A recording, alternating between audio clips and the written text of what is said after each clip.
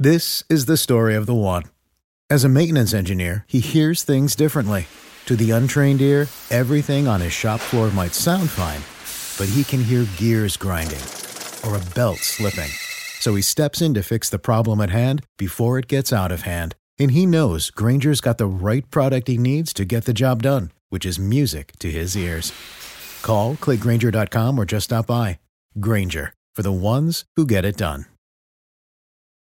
When you need mealtime inspiration, it's worth shopping Kroger, where you'll find over 30,000 mouth-watering choices that excite your inner foodie. And no matter what tasty choice you make, you'll enjoy our everyday low prices, plus extra ways to save, like digital coupons worth over $600 each week. You can also save up to $1 off per gallon at the pump with fuel points. More savings and more inspiring flavors make shopping Kroger worth it every time. Kroger, fresh for everyone. Fuel restrictions apply. Prescription products require completion of an online medication consultation with an independent healthcare provider through the LifeMD platform and are only available if prescribed. Subscription required. Individual results may vary. Additional restrictions apply. Read all warnings before using GLP-1s. Side effects may include a risk of thyroid C-cell tumors. Do not use GLP-1s if you or your family have a history of thyroid cancer. If you've struggled for years to lose weight and have given up hope, did you know you can now access GLP-1 prescription medications at TryLifeMD.com? We're now offering eligible patients online access to GLP-1s, the breakthrough prescription medication that can help you lose body fat and weight. Listen to what people are saying. It's fun to put on jeans that you couldn't get into 6 months ago. Every morning, I look forward to getting on the scale. For anybody who's struggling with their weight, it's a godsend. And here's the best part. Your insurance may cover 100% of the cost of your medication. So go to TryLifeMD.com to have your eligibility checked right now. Get started today at TryLifeMD.com. That's TryLifeMD.com. Attention BetMGM customers. Have a friend who loves sports as much as you do? Here's a chance for both of you to earn a $50 bonus when they sign up through BetMGM's Refer a Friend program. Just sign into your BetMGM account and click on the Refer a Friend program to send your friend a message inviting them to register a new account in the same state you use BetMGM in. Once your friend signs up and makes a deposit, they'll receive a $50 bonus. And once your friend places a bet with their bonus and the wager is settled, you'll receive a $50 bonus as well. Share the excitement and get a $50 bonus every time you refer a friend to BetMGM. Visit BetMGM.com for terms and conditions. Must be 21 years of age or older to wager. Ohio only. New and existing customer offer. All promotions are subject to qualification and eligibility requirements. Rewards issued as non-withdrawable bonus bets. Bonus bets expire in 30 days. Please gamble responsibly. Gambling problem?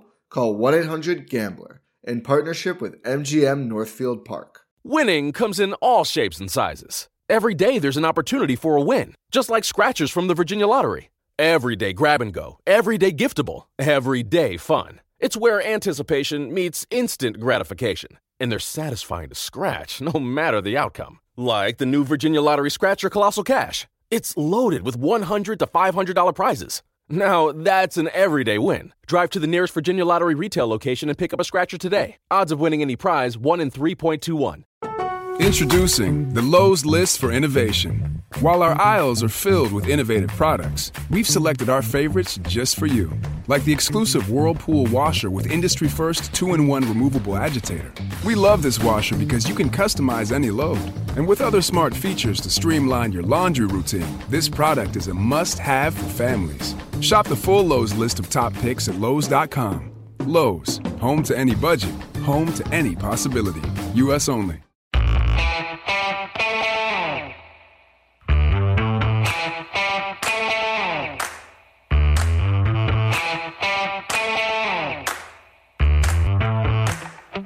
All right, it's episode 2 as we look at week 1. This time we're going to look at the offense. Ken McCusick, how you doing? Life's good, Josh. How about you? I'm doing well. I'm excited to see this offense break down because it was 38 points up on the board. That's a lot of offense we get to talk about today. A lot of offense and very focused quality of the offense in terms of where it came from in this game is out of the passing game and a lot from the remarkable effort of Lamar Jackson. All right, well, let's get right into it. Let's bring Sarah in. Sarah Ellison, everyone knows that I believe is following this, been involved with the Ravens, doing a lot of writing, wrote something for us during the offseason as well over on filmstudybaltimore.com. So, Sarah, how you doing? I'm good. Thanks for having me on, guys. Great study in the offseason. We can't go further without mentioning that about looking at run frequency for quarterbacks and seeing if there is an injury relationship to that. And I thought it did an excellent job of looking at an entire decade of data and really at least debunking the use of that decade of data to try and prove a point that might not be true overall. And that's that the running quarterbacks tend to get injured more, which is the common dogmatic view. And Sarah did a great job of presenting this data in a way that makes it seem otherwise. If you haven't seen it yet, go out to the website, filmstudybaltimore.com, take a look at it. It's great stuff. There's a podcast, and there's a separate, more detailed kind of a research treatment that goes with that. Yeah, that was a fun one to do. That one was, partially selfish that I wanted to win a debate with my husband that's been going on for years. So, and he's a fact-based, evidence-based guy, and he's not easy to change his mind. And I felt a little bit vindicated with that. So hopefully Ravens fans can use it to help with their own little debates that they have. You got to win an argument every once in a while. That's for sure. All right. Well, fantastic. Well, let's go over the offense this week. Josh, you want to start us off with anything specific? No, I didn't have anything specific. Thought we would just jump right in there. Well, okay, we'll jump right in on the offensive line scoring then. I'm gonna toss out how I done it, and then why don't you respond as you like for each player and your observations? Does that sound good, Sarah, with you? Sure thing.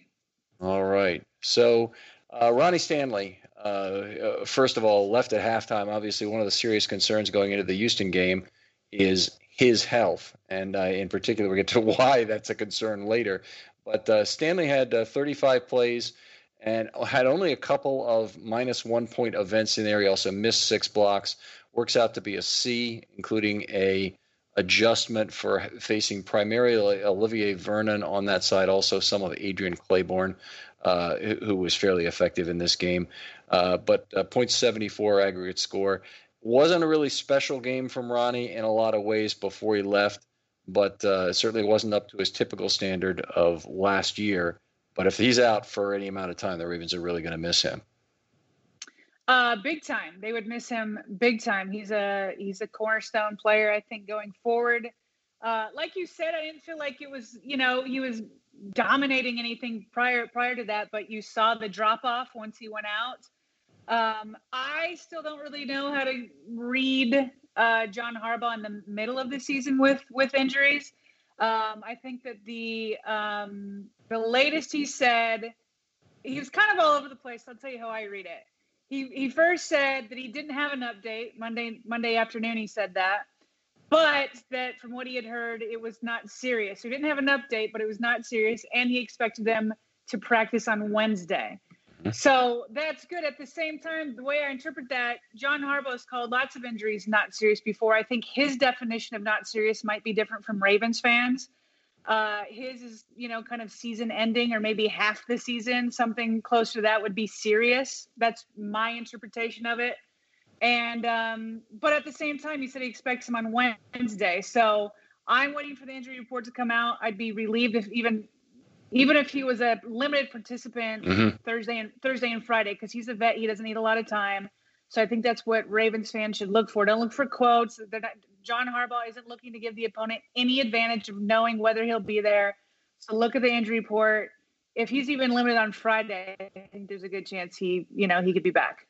Yeah, you do a great job of dissecting that. And I saw something else that Harbaugh said that I want to get to a little bit later in terms of breaking down. You really have to look at Harbaugh because he wants to tell you the truth, but then he wants to frame it up in a way that is, you can't draw any information from it. And you've hit it right on the nail. He said he expects him Wednesday unless he hears otherwise. That's basically, he's saying, I don't know, but I expect him Wednesday unless I hear otherwise. That's how I could understand.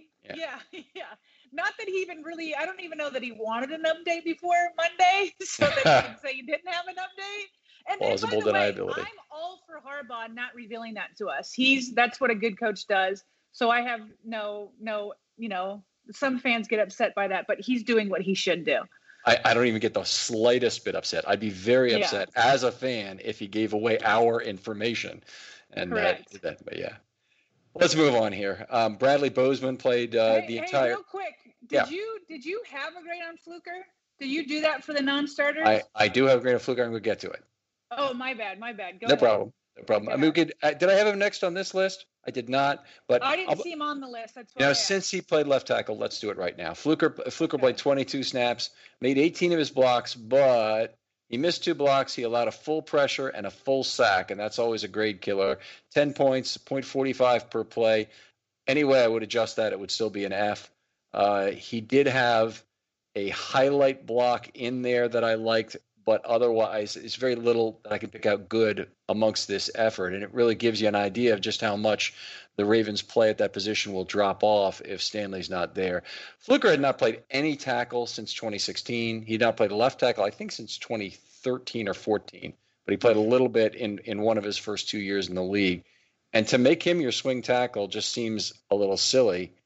Something else happened this week that just shocks the hell out of me.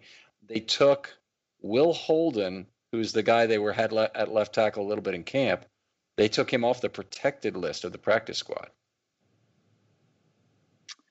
Yeah, swing tackle is, not making me feel very good. I don't know. I don't know.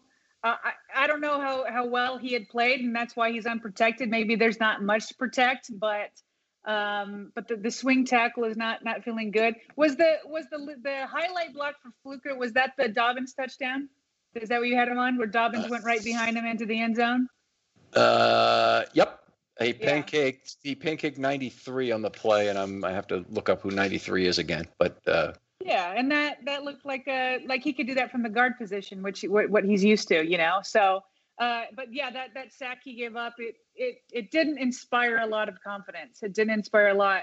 But then again, I don't know that there's much behind him either, unless you make Phillips that swing guy. But they're obviously trying to put him in at right guard there. So Fluker is the answer at the swing tackle. There's only one other guy who really makes sense, and that's Holden. He's on the practice squad. He can be elevated without bringing him on, but by not protecting him, other teams like the Browns, who just lost Jedrick Wills this week for some period of time, now might want to take a chance on him. Now, Holden's been released by every, bad and good organization in the league so far. No, seriously, he's been released by 7 different teams, a total of 8 times. Yeah. So it's not unreasonable to think that he might pass through, but he's also the only guy who has any experience at left tackle that's currently with the Ravens other than Stanley, and now Fluker with 22 snaps. Yeah. A situation that bears monitoring. We just need to keep our fingers crossed that Stanley is healthy. Fair enough. Well, let's keep moving through this right. pretty well, because Bozeman was the highest rated of any of the linemen. Missed 5 blocks, didn't have any negative events. None of the Ravens had any penalties, by the way, which really propped up the scores, which are otherwise had a lot of pressure events involved, particularly pressures, not quarterback hits. And 1 1/3 sacks is not too bad for a game, but no penalties in this one. So Bozeman had 52 out of 57, works out to be an A, obviously. Good things. He made 7 level 2 blocks and hit on 6 of 7 of his pulls, continuing some fine work from last year. He specifically stuck out to me on the pulls when I went back and watched it a second time. Other than that, I didn't have a lot of notes for him, and I think since I had notes on everybody else, that's a good thing. That's a good thing. So Bozeman, of all people, the guy that we're looking at and feeling pretty comfortable with after week 1.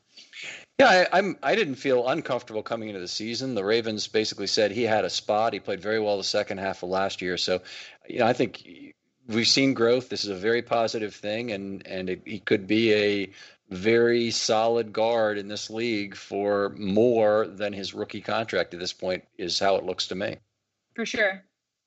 All right, let's go on. This is obviously a disappointment with Matt Skura at center, or maybe not obviously, but he really played poorly in his return. 2 penetrations. Those are run plays where I got beat. One I know you noticed was the Larry Ogunjobi play. Mm-hmm. So it was just he went to cut him, and it failed. And how do you say it? Ogunjobi? Ogunjobi, Larry Ogunjobi. Ogunjobi. He just kind of, jumped right over him, hit right into Ricard. Ricard also could have secured the ball better. It never looked to me that he really had it secured, so I'm not going I kind of blame both of them for that. But I mean, and Skura had a hard time with Ogunjobi for more than that play. So yeah, that was probably, I think, Skura's worst play, and there were some other bad ones. Yeah, so Ogunjobi, the only way I can describe it, you mentioned it's a cut block. That's what he's trying to do, is cut, submarine, whatever. But Ogunjobi's ability to roll over him almost like an amoeba in that thing was very impressive. It's boy, you're going to have trouble cut blocking someone who can move like that. And then he put his hand right on the football and dislodged it. Really the only disappointing play for the Ravens, I'd say, the whole day. Even the play where Board kind of got confused on what he's covering, that was going to be a touchdown anyway. Anyway, Skura, I'm sorry, go ahead. Well, I don't know if you had other plays you want to highlight. I was going to put Skura in perspective real quick, but you might want to hit some other plays. 3 other pressures he allowed. The other one that I really stood out was when Dobbins got hit for a -2 loss.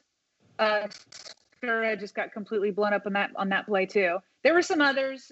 Yep. But instead of rough game, I know what you gave him an F. Yes. I think that looking within the game, that's fair. I still want to give him props, though. I mean, it is what he's come back from is really quite remarkable. I mean, gruesome in the injury. John Harbaugh admitted that he didn't think that Skura would be able to be here by now. And he thought he would be a PUP guy at this point. So, Skura is only going to go up from here. He's only going to get stronger. He's only going to get better. So, I mean, putting everything into context, you've graded him in the past, Ken. Where is he career-wise with the Ravens? What would you give him a grade overall? Well, he's definitely been ascending all through his time, which is something I've loved about his play. But he was probably a B- player last year, which is terrific. It's exactly what you want, as a starter playing still on his rookie contract. That's a wonderful return on your investment. And it was such a disappointing time for the injury, giving up. He was coming up on a contract year this year.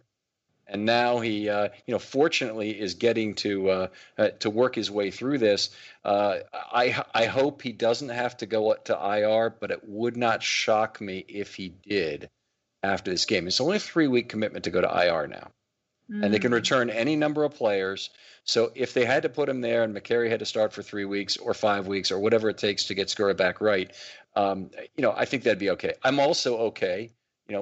The judgment of the coaches obviously will come first in this, and they'll say whether or not they think he's ready to go. But I think we're past a point where we can afford to grade Skura on a curve. It's obviously 100% correct, and I think everybody agrees that what he's done to get back to this point is remarkable. But it's now, what can you do for me next? And whether McCary or maybe even Bredesen or moving Bozeman, God, I didn't want to do that, but might be the right answer to have the best possible interior offensive line the Ravens can. To be honest, that IR hadn't crossed my mind, but when you put it in context that he could be back after week 3, if he's strong enough, it had crossed my mind to put McCary there. And the reason I thought that one play in particular, it was if you go back and watch it, Q3 at 14:54, Dobbins, he gets a good 3 yards, but Skura, his assignment, at least it looked to me, coaches know the assignments. We don't. We're guessing on the assignments. Mm-hmm. It looked to me that Skura was supposed to go up and get the linebacker. He was blocking nobody else. And he just wasn't fast enough to even get there. Like, he got there, barely put a hand on him, and the linebacker took off and just, crushed Dobbins. And then that was the specific play, not even the fumble, like, okay, you missed that cut, I guess. Like, it was that play that I was like, I don't know if he's quite ready yet. And maybe, if he's completely healthy, he's better than McCary. Mm-hmm. But right now, is it better to have a healthy McCary and give him a more wins? He wasn't playing up to the level that we're used to seeing. You make a great point, because this game, he had zero level 2 blocks, and that's usually a pretty big part of Skura's game. He sometimes holds the back end of the double team. He sometimes moves to level 2, and it can differ in terms of the particular front that the team opponent is showing. So there are going to be games where the guards get more of the level 2 blocks, but in this game, I mean, I would expect Skura to get some level 2 activity, and just showing no mobility, did not pull either. Is not a good sign. So they may have had to adjust their own blocking scheme to leave Skura on the back end of double teams whenever they could. And when you get right down to it, they didn't run the ball that much in this game. Or not effectively, anyway. They ran it 30 times, I guess. But. They ran 30, and I think they passed 26. Pretty balanced to me. Leaning towards the rushing. So. All right. Well, let's move on here. Tyree Phillips is the one everybody wants to hear about because it was his first NFL game.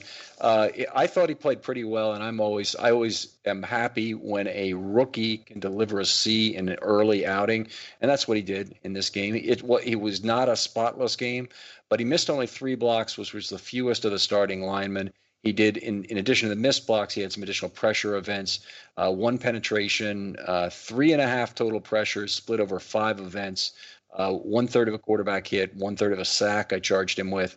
So I'm sorry, I'm looking at Brown's numbers. He did have 2.5 pressures, a half a penetration, and 1/3 of a quarterback hit. 77 after adjustment puts him in at the bottom of the C range. There's some good news here. He made 3 blocks in level 2. He made all 7 of his pulls. Good mobility from a player who really mobility was one of the questions about him playing guard. Well, I mean, yeah, and he's never played guard before, so he's coming in as a college tackle.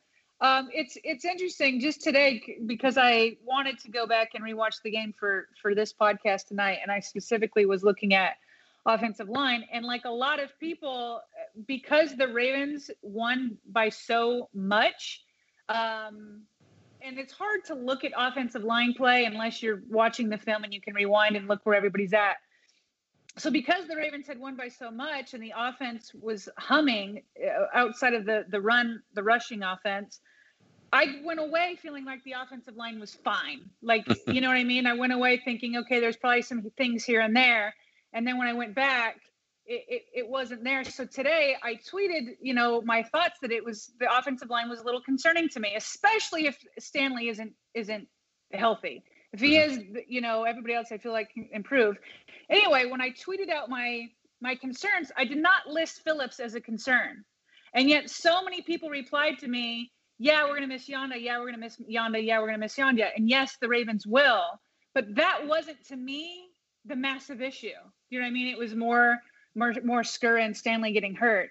So as a rookie, never playing, completely happy with the C, knowing that he's progressed this much in an offseason that was not a real. And I think showing that he progressed that much, he can progress that much more throughout the season. Right. I mean, I agree. I'm not concerned at all about him at this point. We'll ride it out, and he may not be quite as good in some future games because there's a fair amount of differentiation game to game for offensive linemen, just like quarterbacks or running backs. But I think he gives the Ravens a good chance to win being at right guard. Orlando Brown, I'll move on to, did not have a good game. 57 plays, only made 41 of his blocks, missed 8, bunch of pressure events, a total of 3.5, split over 5 events. I just mentioned that earlier, of course, for Tyree Phillips. He gave up 1/3 of a sack, he gave up 1/3 of a quarterback hit, 1 penetration in there. So it ended up being a 60 after a huge adjustment for Myles Garrett, who was really giving him the primary problems all day. And Garrett's too fast for him, and he also can bull rush him. And the fact that either of those was an option was more of a problem for Brown than I've ever seen him have with any other rusher. The Ravens also did something different offensively that was putting Brown at a disadvantage they didn't have last year. They ran many fewer read option plays, and they ran less pistol than they had last year, which meant that they weren't freezing Myles Garrett on that front side of most running plays nearly as much as they have in the past. just going to ask you a question. You already partially answered it. I was going to ask you how much of an effect on Brown not playing well, because I agree with your assessment. How much of it was Garrett, which you just kind of put in there? That, I mean, we all know who Garrett is, but then you put in there the pistol, so it's not freezing him as much. How much did you was affected by not having Yanda next to him? That's just not what I would say was really the problem. Yanda occasionally would be good at giving a bailout block when he didn't have an assignment himself, but you can't depend on that too much. A player like Garrett is very savvy, and he'll fan that player out as much as he feels like he can.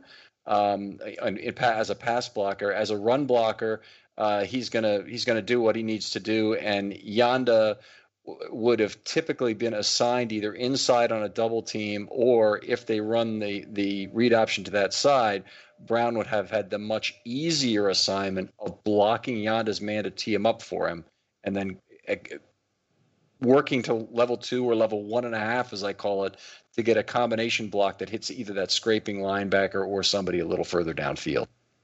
Gotcha. Okay.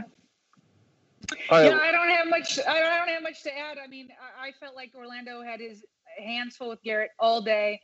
It seemed if Garrett wasn't like running past him, like you said, he was bull rushing him. It's hard, that play where Ronnie Stanley got hurt. I hate to put that all on Orlando. He was getting he was taken for a ride by Garrett, and then there was a corner blitz that kind of snuck in there. And then, Jackson was sacked, and then Ronnie got pushed into that pile. I think that's where he got rolled up on his ankle. So it's hard to completely, the corner blitz was coming, and Orlando had his hands full with Garrett. But, it was, and I will say this, because Garrett didn't look like, this is one of those games statistically, it didn't look like Garrett did a lot of damage. Because I think he came up with one tackle. That tackle was for a loss. I think he only had, one quarterback hit. It just looked like he didn't have a big day, but he really affected that pocket. And I think that Lamar, we'll get to him, bailed out the O-line a lot. Oh, yeah. There were so many times the pocket was collapsing, pressure was coming in, and he either got rid of the ball quick, or he took a couple steps, or he ran outside. He bailed them out. And that's another reason why I think I came away thinking the offensive line was good. Lamar legitimately makes all of them look better. I cannot tell you how many times I was like, any other quarterback, they're in trouble. But Lamar makes it look so easy. He sees the pressure. He knows where it's coming from. He has quick reactions, and he makes smart decisions. Time and time and time again, he made the offensive line look better than it really did. Yeah, absolutely. The stat I have to summarize what you just said is Lamar Jackson had ample time and space, and that's remind people, the viewers of the show or listeners certainly know what that is by now, but it's a 3-second pocket with a 60-degree arc to step into the throw. And if the 3 seconds has to be, if it would have held up that long, if the ball was out earlier, if that makes sense. Only 4 of 27 dropbacks did Lamar have ample time and space this game, 15%. And yet, despite that, he threw for a quarterback rating of 152.1. Unbelievable. Unbelievable. Nearly perfect. When 85% of the time, he did not have ample time and space to throw the ball. Absolutely incredible. That's the stuff he doesn't get credit for. Oh, I hope he's getting some credit around the league this week. The other thing was he had under pressure, which is slightly different from under ATS as a definition. He had a 140 rating there. Not taking out those passes. One of the ample time and space throws was his best throw of the day. It was the PL 47 to Brown. So okay. He was actually 4 for 4 on his ATS throws. But Maureen and I were actually just scoring the game together. And she's writing down on the sheet because my handwriting is completely unreadable, and I'm kind of calling it off as we go. And she goes, "That can't be not ATS again. That's he's on all these consecutive not ATSs, and these are all 20, 13, 16, 11, 9 kind of throws he's making every down, particularly in that drive at the end of the half. It was remarkable. That one was all him. Yeah, just outrageous the way he was able to do that. Are we in Lamar now? Go ahead with Lamar. Let's toss in. We'll do it, but I'll just toss in that Powers played 2 snaps, made both his blocks, and McCary played 8 snaps and had 5 points out of 8. So that takes us through the offensive line. Let's talk some Lamar.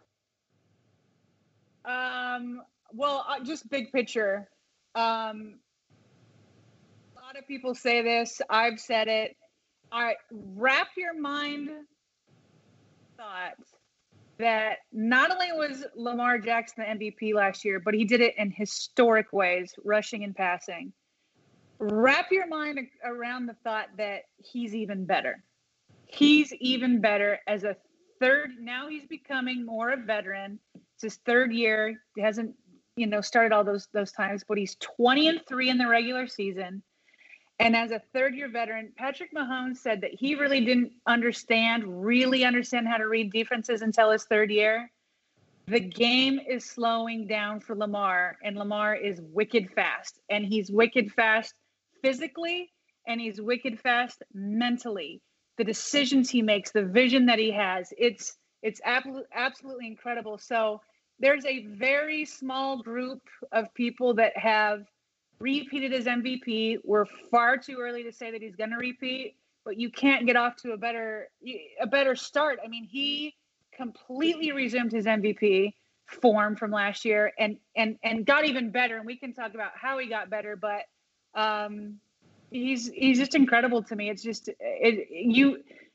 even though I'm like one of the people who, fight the fight for Lamar, even I am still jaw on the floor with the things that he can do.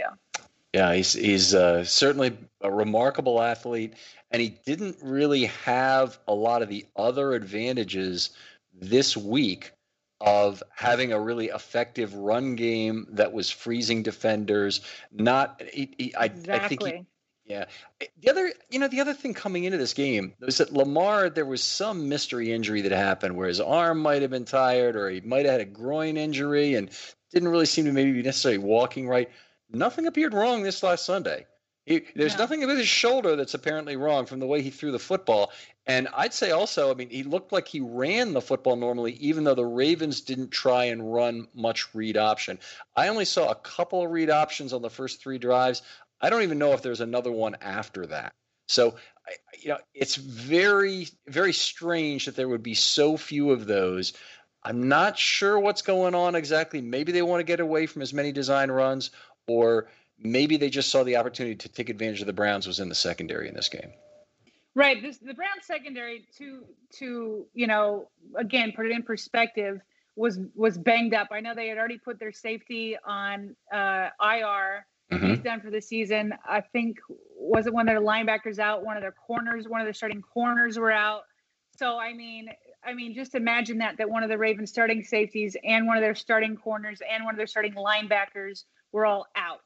Okay. You're going to say, okay, that team could attack that. And I think that's what the Ravens did. So I'm with you. I want to see another game or two to see if it's trying to get them to run less, but I just don't think it is. I think the Ravens, they have preached this, and for some reason we don't want to believe them. They're going to take advantage of what the opponent gives them, and they're going to attack the opponent's weaknesses, So I'm reserving to see if it's really going to be like this. But you're right, there was not a lot of pistols or read options. Sarah, I'm hearing some clicking on your end. Are you plugged in with a Ethernet cable to your computer? Is that any better? It might be. We'll have to let it go. But I didn't hear any clicking there for a little bit, so I just want to make sure that it was just when you were waving your hands. Oh. Okay. Well, I get a little animated. That's all it was. All right. Thanks for working Josh. Through that with us. We really appreciate that. The other thing, the overarching point I want to make, and you got the lead in with good overarching points about this, is that I think this game should dispel some of the notion that the offense is built for Lamar as opposed to by Lamar. Lamar lifted this team on his shoulders in this game by having ATS not be an issue at all for him. And one of the common Russell Wilson advocate comments is that the entire Ravens offense is built for Lamar Jackson. Well, of course, you should try and do that. And they did try and do that. And there are elements of it that are certainly extremely good about that. But it's not. It's really also built by Lamar Jackson. Lamar Jackson makes everybody on this offense better. He makes the linemen better. He makes the tight ends way better in terms of their ability to deal with play action and whatnot. So I think it's foolish to still say that Lamar was put in the best possible situation, like putting Babe Ruth in Yankee Stadium at age 24 or whatever it was. I mean, it's about Lamar too. You tell me if this is where along the lines of what you're talking to me. It's the phrase I always hear is Lamar is a system quarterback, which is a stupid line to me, with all due respect to whoever says it. But to me, a system quarterback is a system is so good that you just keep plugging in any Joe Schmo, and not any Joe Schmo, but an average quarterback, and that quarterback excels because the system is so good. No. Lamar Jackson is the inspiration for the Ravens system. Okay. And so the Ravens system is Lamar Jackson. So it's what you're saying. It's built completely around his skill set because he drives it, because nobody else has it. He is the system. He isn't a system quarterback. That's right. I mean, if your system, quote unquote, is to wait for the next Lamar Jackson to come along so they can run your offense, then you don't have a system. So you're exactly. No other quarterback can run this system because Lamar is the system. Right. All right. Couple of statistical anomalies about Jackson in this one. Variety of arm angles, by the way. I really like that, particularly the right sideline throw to Boykin. It's almost like, to me, that throw was a throw he's missed a couple times in both 18 and 19 when it's been a wide open receiver and it's just been too easy a throw. The phrase that Bruce Arians has used is he wanted to hand him the football. All right. And in this one, he actually was running. It was on the run. He used an odd arm angle, and it was a degree of difficulty throw. And I think that actually helped him not think about it. It was a weird situation, but I love that play. Oh, it was gorgeous. I mean, you see that kind of stuff with Mahomes all the time. I mean, it's just these different arm angles. I think Watson more is of a jump thrower. But yeah, which are things that in the past, like, people would say, your quarterback shouldn't do that. But these new age quarterbacks are like, no, I'm going to use new angles to find different ways to get my receiver open and get the ball out. Okay, completion percentage over expectation. He was 16%, almost better than his expectation. I don't really like the statistic because I think how you measure it is the real question, and it's completely non-transparent to the world. So I really like to know more about it before I tout it. But Mahomes was 3% under this week, and Jackson was 16% over, which is second best in the league behind the great Gardner Minshew. Unbelievable game he had, by the way, 95% completion, 19 of 20. Lamar Jackson, 10.3 air yards per completion, led all NFL quarterbacks. It's an unbelievable first week of quarterbacking, by the way, across the NFL. The aggregate quarterback rating for the entire NFL was 96. By comparison, Peyton Manning's career, 96.5. So on this idea of the 10.3 average air yards, so one stat I want to give out to ESPN. So some people would argue Lamar is not that much better. People are just trying to recognize it, and I think part of that is true. But the other part is Lamar made it very clear this offseason that he wanted to be better with outside throws and deep throws. He showed in this game deep throws were an improvement. He was 9 of 10 for 180 yards on throws of 10 or more yards downfield, okay? So that's 90%, okay, of 10-plus yards. Okay. Last season, he completed 49.2 of those passes. Okay. So he made it a goal. By his own word, it was not a strength. And at least in week 1, that was a massive strength. Huge delivery, small sample size, but 9 out of 10 has signature significance there. That's really a great result for week 1. What I loved about it was, in particular, his longest throw to Brown was an outside the numbers almost across 2/3 of the field kind of a throw, more like 45% of the field probably, but it was still a very impressive long throw.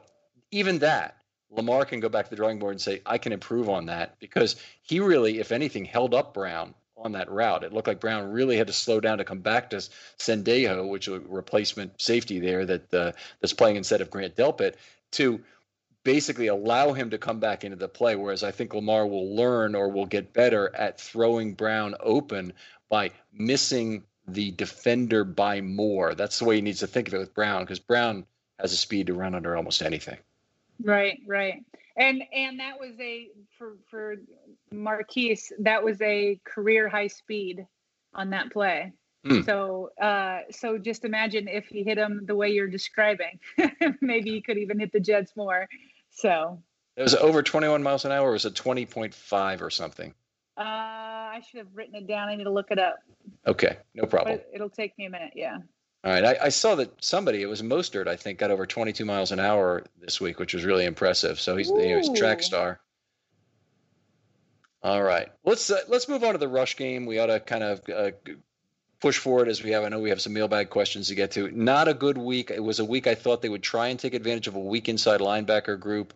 But they really moved after the secondary, more of that. And a lot of the running they ended up doing was during the garbage time, where they're trying to, have RG3 grind out some time, have Lamar grind out some time on the second to last drive. And the second half, when they led comfortably, is when they ended up punting 3 times. 20.45. Marquise 20.45. No, that's great. There you go. The 99-yard drive. They have not had a 99-yard drive since 2001. I was at that game at Miami. I'm still shocked they haven't had one since. I'm really shocked that they haven't. It seems like they've had some long drives, particularly in the Lamar era, but that was a thing of beauty. It was incredible. It was incredible. And I don't know which one to be more impressed with, that 99-yard drive or the 69-yard drive in 35 seconds. I go back and forth on that. But the moment that Prochet made the poor decision, rookie mistake, to let the punt drop and it went to the 1-yard line, I thought immediately, I was like, you know what? It's like John Harbaugh's T-shirt that he gives out to everybody. He's like, good. When a bad situation happens, good, because now we have an opportunity. I literally thought from that moment on, I was like, the Ravens have an opportunity to just flex their muscles and show that they can go 99 yards. And that's exactly what they did. It was absolutely incredible. Yeah, that was the one drive where the offensive line really came together, played very well for the entire drive. They scored 44 of 50 points on that drive, made 5 out of 5 pulls, and they had 5 runs that contributed to the drive, as opposed to most of the rest of the game. They weren't particularly effective with it. So, lots of good that happened on the drive. It wasn't all just Lamar throwing them down the field like the 35-second drive was. So, right. Couple of great ones. Little surprised in this game that the Ravens stuck with only 2 tight ends plus Ricard to go through the open. I'd been saying all week I was expecting somebody to go to IR, probably Madubuike, maybe more, because they can be back in week 4 if they miss the first, second, and third games. And it just made sense to me that they would have brought up somebody, and one of those, or 2 people, and one of them would have been a tight end that could play some special teams and also participate in the offense. But I guess they really don't like Adams or Wolf individually enough, or Wolf may still be hurt, that they're really ready to integrate either at this point. I didn't have the same impression going into it. I kind of felt like they were going to stick with the 2 true tight ends and Ricard. I guess for a couple reasons. I think for one, we got a little jaded, with the need for 3 tight ends, because the Ravens had 3 wonderful tight ends. And so and Roman is tight end. I mean, he's tight end friendly with the plays that he had called. But so I think for one, our expectations were a little bit off. Like any other year, if you didn't have those 3, you'd be like Nick Boyle and Andrews. You got a good tight end set. And then the other thing is I feel like they expect more from not only the receivers, but specifically slot receivers. So you've got Willie Snead in there, and maybe Devin Duvernay will be brought more along. He had that one good reception and good kick returns. So, and on top of all that, I didn't feel like the Ravens were really doing much to show that they were in a panic for that. So just like every time a veteran wide receiver came up and all the fans are like, ooh, are they going to get this name? Ooh, are they going to get this name? And I was like, the whole time I was like, well, they could, but they're showing me that they're pretty comfortable going with their wide receiver core. So I just got the feeling that they wasn't as surprised as you were, I guess. Okay. All right. I understand that. I'm bothered continually by what's going on Twitter in terms of every pass rusher, every wide receiver, every anything that comes up. There's a cadre of people who want to get that person. There seems to be a much smaller group of people who really want to put a stake in the ground about the cap and say, hey, look, any cap dollars we save this year, we get to use next year, and they'll be worth more. Both of those things. Yeah. And they're never, I mean, they're like children in terms of wanting candy, literally. They want candy now. I mean, you have 4 kids, right? So how delayed gratification is not really in the paradigm of a 5-year-old child. Say, well, that's where we are. I mean, it's just everybody wants now. Oh, this is the only window we have for Lamar. And I get a little tired of it, but I try not to react to it, but I am now. I have a similar. I didn't think of toddlers, although that's a good analogy. I wonder what people's credit card situation, like the credit situation, looks like. Like what's the credit score going on here? It's bananas to me. Not only that, so you have all these players who are coming up for new contracts that are currently on rookie deals. On top of it, there's a decent chance that the salary cap is going to go, not just stay the same, but go backwards. Oh yeah, go down. So you got all these people coming up that you got to sign, and the salary cap could go down. And on top of it, this more than anything, and Ken, I think I've already thought this, but you brought it home to me more when I listened to your podcasts. You have to build to the draft. The bottom line is that some of these guys that are homegrown, you're not going to be able to re-sign, and it's going to be devastating. But the good teams restock through the draft. And you just have to I just wish that more people's mindsets could be there. You get a couple of smart, modest moves like a Calais Campbell, who was only a 5th-round draft choice, You get a couple of these guys to put you over the top. NFL teams that win the Super Bowl are not really won by being completely built on these expensive free agents. So anyway, you got me to go off on a tangent there. Actually, it's a perfect segue into our next topic, which is, the rookie contributions to this game and how extraordinary they were. I mean, you expect rookies to contribute on special teams. Let's take those snaps out of there. Just the offensive and defensive snaps played in this game. And it so happens, I totaled those up ahead of time for another pod, actually. 198 defensive snaps. Sorry, that's not true. That's offensive and defensive snaps. 198 came from rookies, and 121 came from newly acquired free agents. And, your newly acquired free agents, you pay them a lot of money to come patch a hole. That's Campbell, Wolf, and Fluker. They're 3 pretty important players for the 2020 Ravens. I think we'd agree. They tossed in 121 snaps, and they pulled their weight, generally speaking. The 198 snaps by rookies is all spread out. Phillips with 56, Dobbins 23, Duvernay 11, Prochet 5, Queen 54, Washington 28, and Harrison 21. So, I mean, that is more rookie production in an opener than the Ravens have ever had. It's a remarkable start.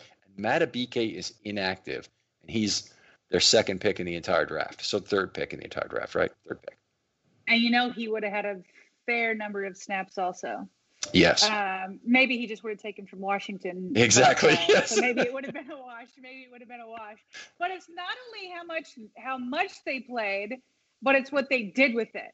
Patrick Queen getting a team high 8 tackles. He gets his first sack. He gets his first forced fumble.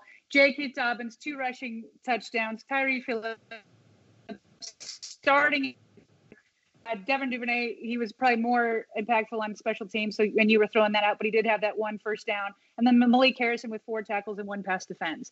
Absolutely. You put it in the best words, like no other rookie class has contributed that day one. Yeah, everybody kind of had a highlight play. That's what I liked about it. I didn't think anybody's performance was without the scars, but Sure.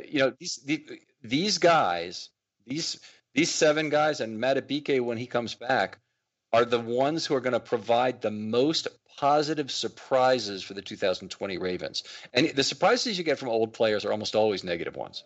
They don't perform up to expectation.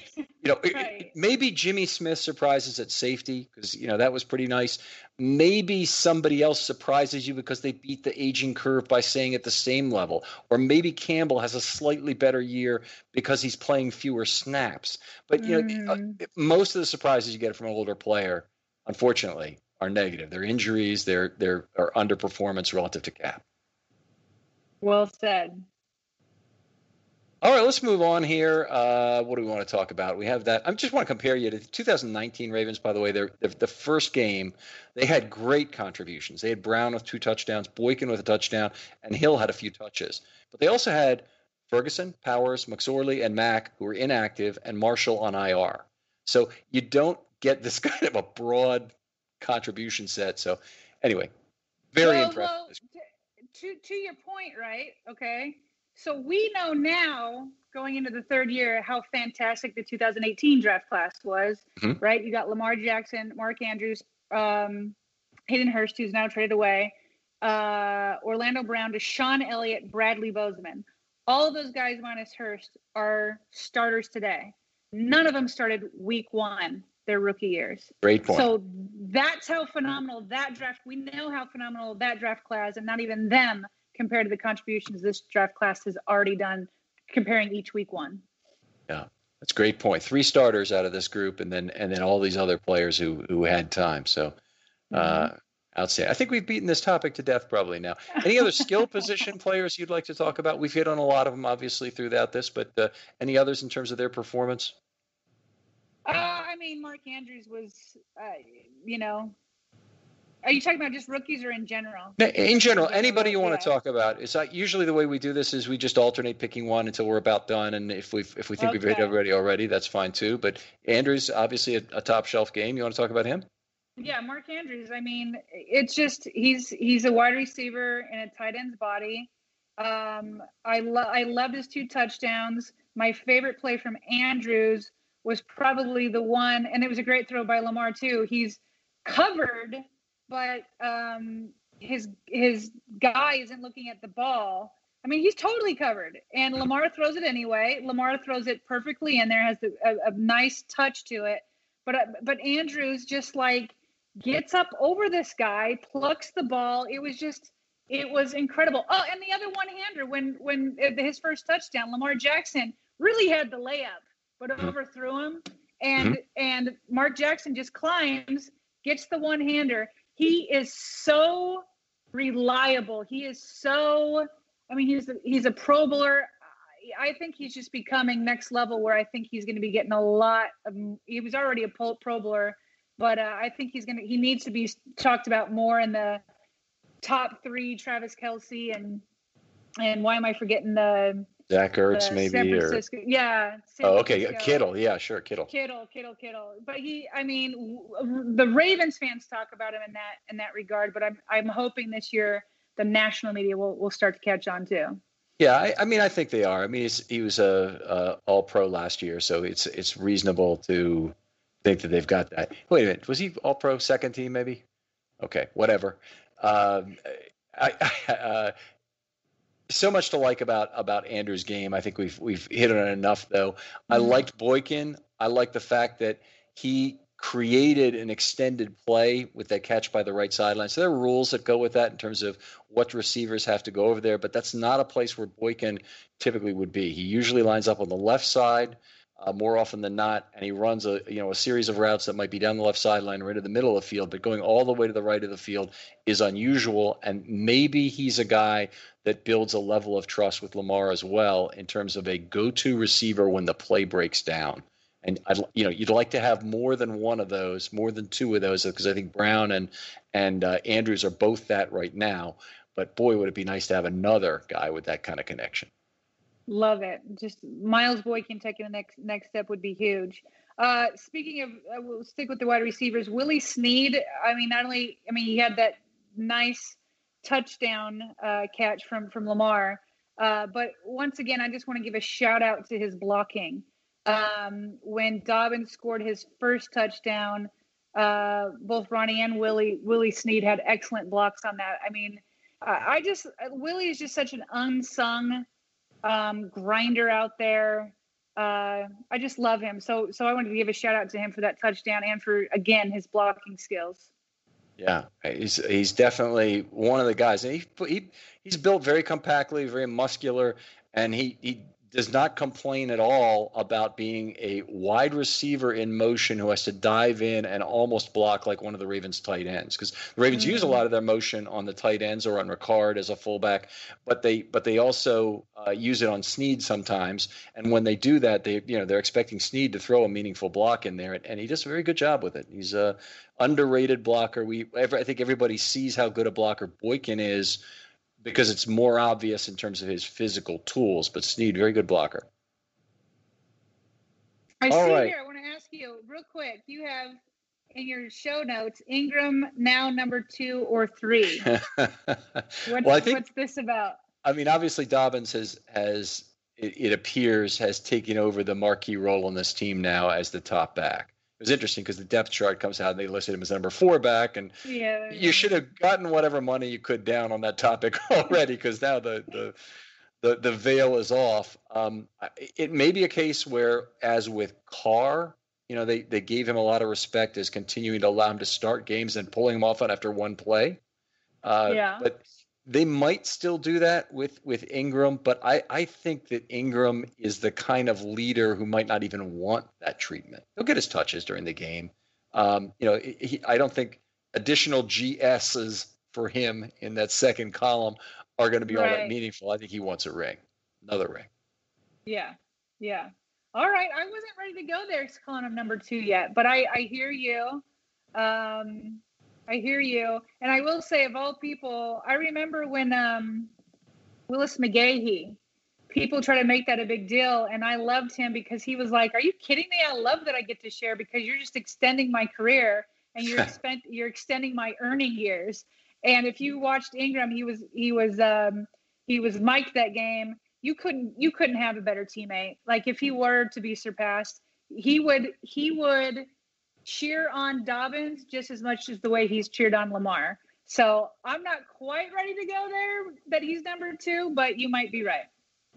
So we'll see. Edwards obviously lost some carries to the new situation, the new pecking order, but I think Ingram is actually going to lose the most. Going back to McGahee for a second, McGahee in 2008, when Rice arrived and McClain became a star, in that same year, he really did move down and wasn't even, I don't think he was even active for every single game. But what he became was really special in terms of running that goal line stretch play for the Ravens, that they scored so many touchdowns by inserting Nada as a tight end. And it was unstoppable as a play. I mean, it's almost like we think of the 4th and 2 play that Lamar would run. But for younger Ravens fans, if you haven't ever had a chance to see that, go to YouTube, go to other places where those 2008 games might still be there, and watch McGahee run that stretch with Nada in there, and just see how could opposing teams ever stop it. That's good. I'll have to go back and look. All right. Well, how about we go to the mailbag now? We ready to do that? All right. Good thing. All right. Like normal, you guys cover a whole lot of stuff that overlaps with the mailbag. But again, you can get in your questions using the hashtag FilmStudyMailbag. There's always a few questions in here that sometimes are questions that Ken doesn't want to really dig into, so they'll sneak into the mailbag. And Ken, we're going to start with one of those. A conceptual question from John Whitelock. What player on another NFL team would you like to add to this squad? Yeah, see, that's a cool kind of question. In adding somebody like that, I'd want to add a player who was cheap for this year and would fill a big need for the Ravens because I don't really want to spend a ton of cap. So the kind of player I'd like a backup left tackle, not a swing tackle, a guy who can actually play left tackle from some team. And I don't have a name for you of who that would be because those guys are unusual around the rest of the league. But I'll take a first contract left tackle who's decent. The guy for San Francisco, I think his name was Brunskill, who played against the Ravens last year, might fit into that category. So it would be that kind of a player. So I'm not going to excite anybody by wanting Clowney or, Clay Matthews or anybody else. There are a couple of left. Is Cordy Glenn, I don't think, is signed yet with anybody. He might be a guy that the Ravens might look at and try and get at a reasonably cheap rate, and maybe he'd come here at not too expensive a rate, even though I think part of his deal of sitting out is he wants to get a pretty good contract in what will likely be his last deal. But he could come here for a year, earn a ring, and set himself up for another contract if he really saw an opportunity to play here. All right, at least you snuck a little bit of a name in there. You were trying to avoid putting in a name. Sarah, what do you think? You got anybody you'd like that's either out there now or on somebody else's roster that the Ravens might be able to have? Well, I think I saw that question earlier, and he at the very end he said a realistic. Yes, a realistic. I was just going to say. Okay. Yeah, I edited it. Okay, yeah, because sure. I could go and be like, ooh, yeah, this All-Pro player. I'd love to have, I'd love to have another pass rusher. I don't have any specific names. To be honest with you, I don't pay enough attention to the free agent wire.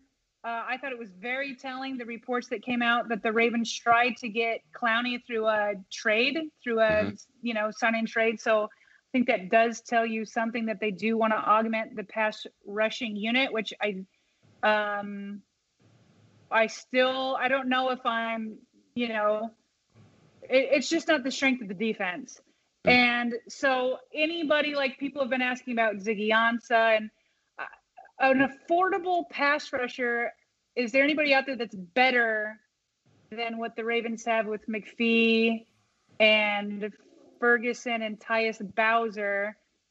Ansah's been around. I don't know that he's really done that much. So for the money that they had, to me, it would have to be something that is just completely off my radar, that Eric did last year with Marcus Peters. Like, it's just so off the radar, but he pulls out this very, doable deal that wasn't terribly expensive with, a fifth rounder. And I can't remember what Marcus Peters cap hit was at the time. Anyway, it's a terrible answer. I don't have a specific name. And I'm more of the realistic point of view that I'm just like, who else is really out there that's better? And so that's why a backup left tackle makes sense. You bring up a good point, though, that first of all, they might want a pass rusher. And second of all, I think there are a lot of teams out there that will be in a position that they're really going to try and shed cap at the trade deadline. And they won't be able to shed a ton of cap. They're going to have to eat some of it themselves.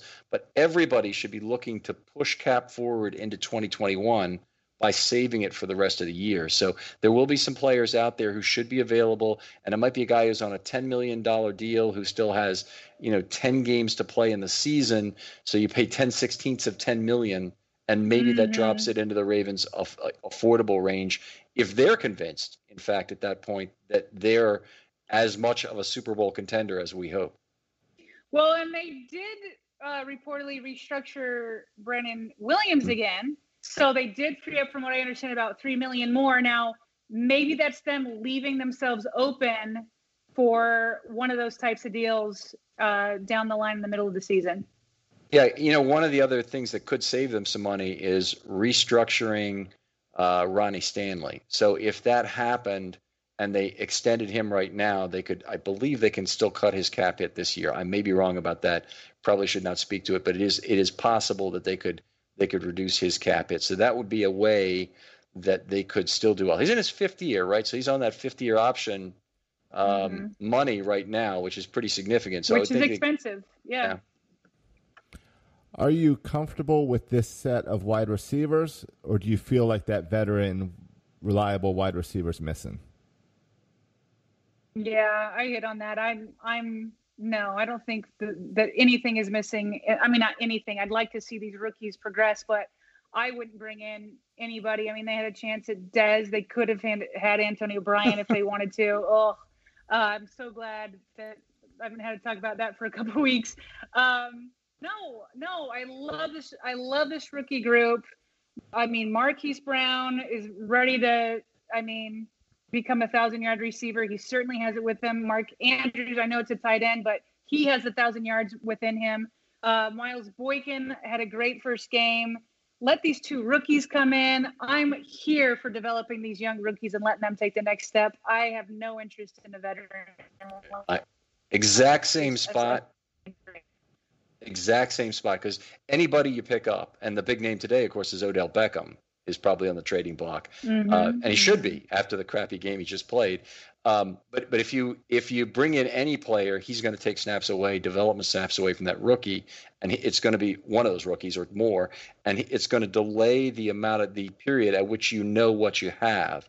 And what the Ravens have done well, at least a little bit in recent years, is identifying that player at least by the middle of year 3, so you can restructure right then before year 4 and get favorable terms on the long-term deal. They did it with Patrick Ricard, of course, and they did it with Chuck Clark. So those were great signings for this team to get done in a timely manner.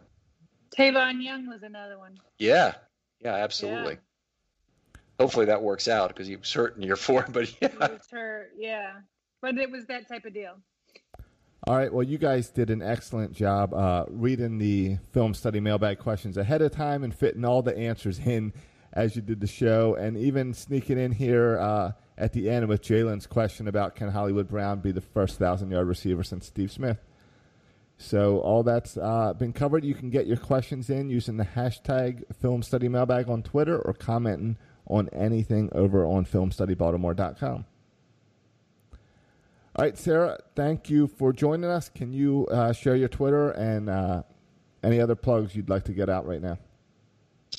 Yeah, my Twitter is SG Ellison. I just started up doing with Qadri Ismail. We are doing post-game Twitter live chats. So we started that last week. So you can just get that from my Twitter feed or Qadri's Twitter feed. We usually start after the pressers. And so last week was our first one, and we're going to be doing that after each game this year. So SG Ellison or over at Qadri's Twitter account. Very cool. Very cool. Q is a great guy. That must be a lot of fun. It is a lot of fun. All right, Josh, how about 336? What's going on with that? The Orioles season's wrapping up, just a couple more weeks left, and there's a brand new Section 336 that came out this evening as well to kind of put things in perspective after this shortened season. So, right. All right, and then we're on to our... No, you can go ahead. I'll go ahead. So we're on to our regular schedule, and that means an offensive podcast tapes Monday night, a defensive podcast Monday night, offensive podcast on Tuesday night, where we are now, a Know Your Foe tomorrow on Wednesday, and then on Thursday we have a By the Numbers podcast, which is an interesting new one. It'll be more of a quick hitter, but I'm doing it with a fellow actuary who is also quite a football analyst, and I think that'll be a lot of fun. We're actually recording the first one of those right after this tonight, so we're looking forward to it. Articles are up there. Offensive line scoring will be up no later than Thursday of this week, including the graphs that you're familiar with. All right, and then, we'll keep that schedule next week, and then the week after, it's Monday Night Football, so it all screws up, and we have to shift everything around. So, all right, guys, well, thanks again, and we will talk soon.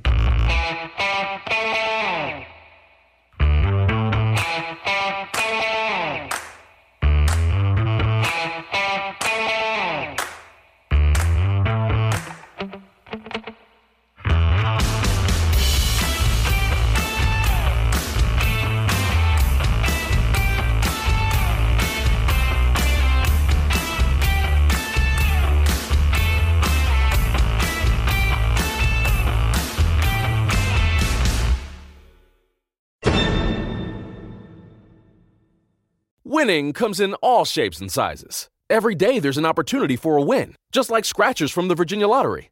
Every day grab and go, every day giftable, every day fun. It's where anticipation meets instant gratification. And they're satisfying to scratch, no matter the outcome. Like the new Virginia Lottery Scratcher Colossal Cash. It's loaded with $100 to $500 prizes. Now, that's an everyday win. Drive to the nearest Virginia Lottery retail location and pick up a scratcher today. Odds of winning any prize, 1 in 3.21. Some cars are comfy on the inside, but don't have power on the outside. And some cars have the horsepower, but none of the comfort. I used to think there weren't any cars that were the total package. But that all changed when I got my Honda SUV. It's rugged and sophisticated, and right now, Honda has deals on the entire Honda SUV lineup. CR-V, HR-V, Pilot, Passport, you name it. So if you're looking for a car that's the total package, the only place you'll find it is at your local Honda dealer.